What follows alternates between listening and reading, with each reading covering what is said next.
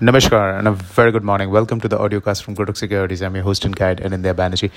There is a complete flat market all across. Kal US markets, आज Asian equities, dollar index, Asian currencies like the Chinese yuan. There are no big moves that are happening anywhere in these markets.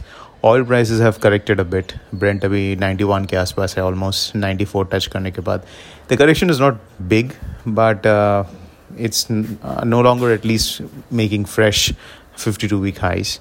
तो ये situation में dollar rupee for it to break through this range जो अभी ये फंसा हुआ है between 74.5 and 75.05 on the spot. Futures करीब 10-12 पैसा premium में है. So for it to break this range, it's going to be tough. एक possible event might be a trigger or at least help it to break this range is the RBI monetary policy जो कल उसका verdict आएगा.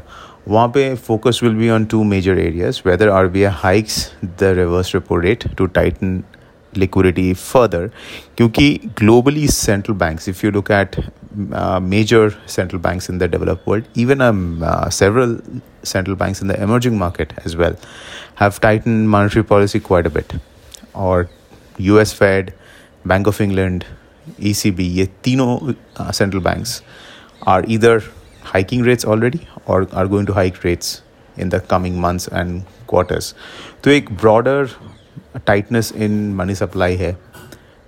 The trend of the bond yields are clearly indicating that the monetary policy is going to become much more tighter because inflation risk is very high. तो ये situation में for RBI to completely go against the trend looks unlikely. So therefore RBI may tighten the reverse repo rate जो expected है. And more importantly, what the RBI says is going to be important. There is a possibility that RBI may sound a lot more hawkish. Immediately repo hike का chance काफ़ी कम है, but for RBI to sound hawkish looks very likely. तो ये situation में dollar rupee might see a higher volatility post RBI policy because budget के बाद भी volatility has not come. So हो सकता है RBI monetary policy के बाद कुछ volatility आए. Now whether that will be enough to break this range or not, we have to see. But फिलहाल के लिए the range is 74.50 till 75.05 on spot.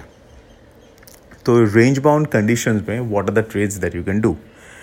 जब तक ये range intact है, as we have said in the past, selling options is a preferable strategy than trading through futures, क्योंकि futures में for you to get chopped off and stops getting hit is high.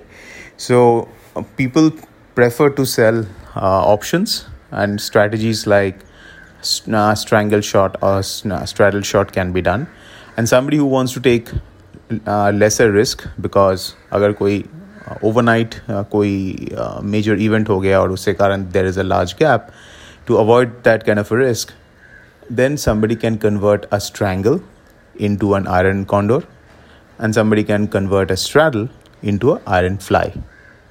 So this can be done. So selling options is preferable जब तक ये range of 74.50 to 75.05 is intact on the spot levels.